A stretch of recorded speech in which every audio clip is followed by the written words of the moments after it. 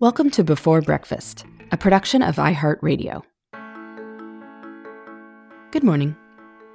This is Laura. Welcome to the Before Breakfast podcast. Today's tip is to be careful about learning from experience. Everyone learns from experience, but different environments affect whether these lessons are helpful or not. Today's tip comes from Before Breakfast producer Lowell Berlanti's new podcast, Prodigy. This podcast covers the science of skill acquisition. As Lowell tells us, people automatically learn through experience. We just can't avoid it. We're tuned to picking up information we are exposed to. So what information are we exposed to? Psychologist Robin Hogarth has come up with a taxonomy of learning environments.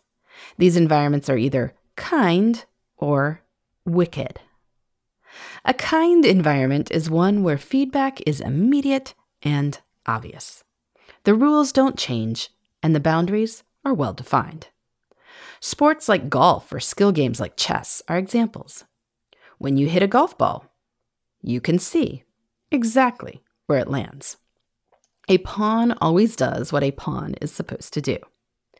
In kind learning environments, time spent practicing correlates directly with how you improve. Wicked environments are something else entirely. Feedback is delayed, infrequent, or not present at all. And here's the particularly wicked part. It may be inaccurate, which reinforces the wrong lessons. Hogarth cites an example of a doctor who gained an uncanny reputation for diagnosing typhoid fever before symptoms emerged, just by examining and manipulating the patient's tongue. Later, it was discovered that the doctor himself had typhoid and was transmitting it to the patients. Talk about learning the wrong lessons.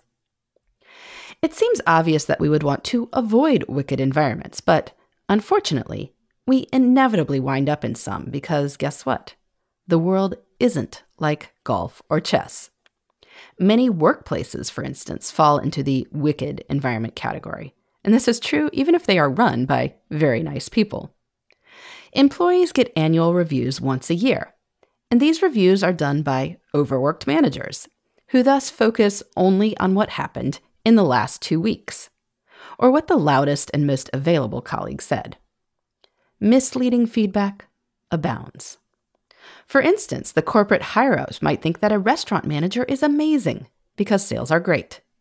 But in fact, he is losing good employees left and right, and the restaurant is in horrible condition with deferred maintenance. Lucky for him, he's just located across the street from a really busy construction site. But that site won't be busy a year from now. Unfortunately, in this wicked environment, our incompetent manager will most likely have been promoted by then. In a wicked environment, it's easy to learn the wrong things.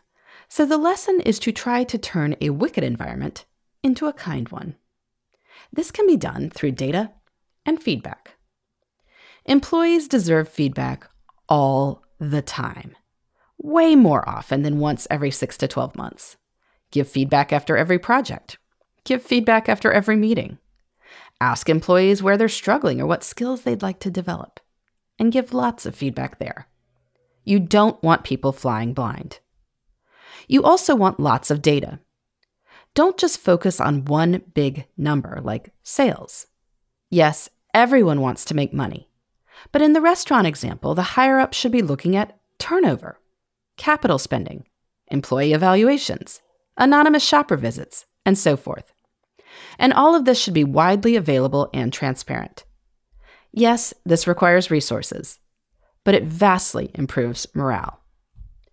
In general, if you've got a wicked environment, ask a few questions. Is there missing data that could be important for me to know? What details are present that should be ignored? Being aware of the answers to these questions can lead to big improvements. If you're interested in learning more about learning environments, Robin Hogarth recently released a book called The Myth of Experience: Why We Learn the Wrong Lessons and Ways to Correct Them. And if you want to hear more about the study of expert performance, check out Lowell's podcast, Prodigy, available wherever you listen to podcasts. In the meantime, this is Laura. Thanks for listening. And here's to making the most of our time.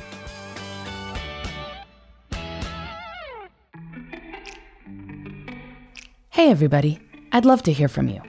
You can send me your tips, your questions, or anything else. Just connect with me on Twitter, Facebook, and Instagram at Before Breakfast Pod. That's BE, the number 4, then breakfast, POD. You can also shoot me an email at beforebreakfastpodcast@iheartmedia.com. That Before Breakfast is spelled out with all the letters. Thanks so much. I look forward to staying in touch.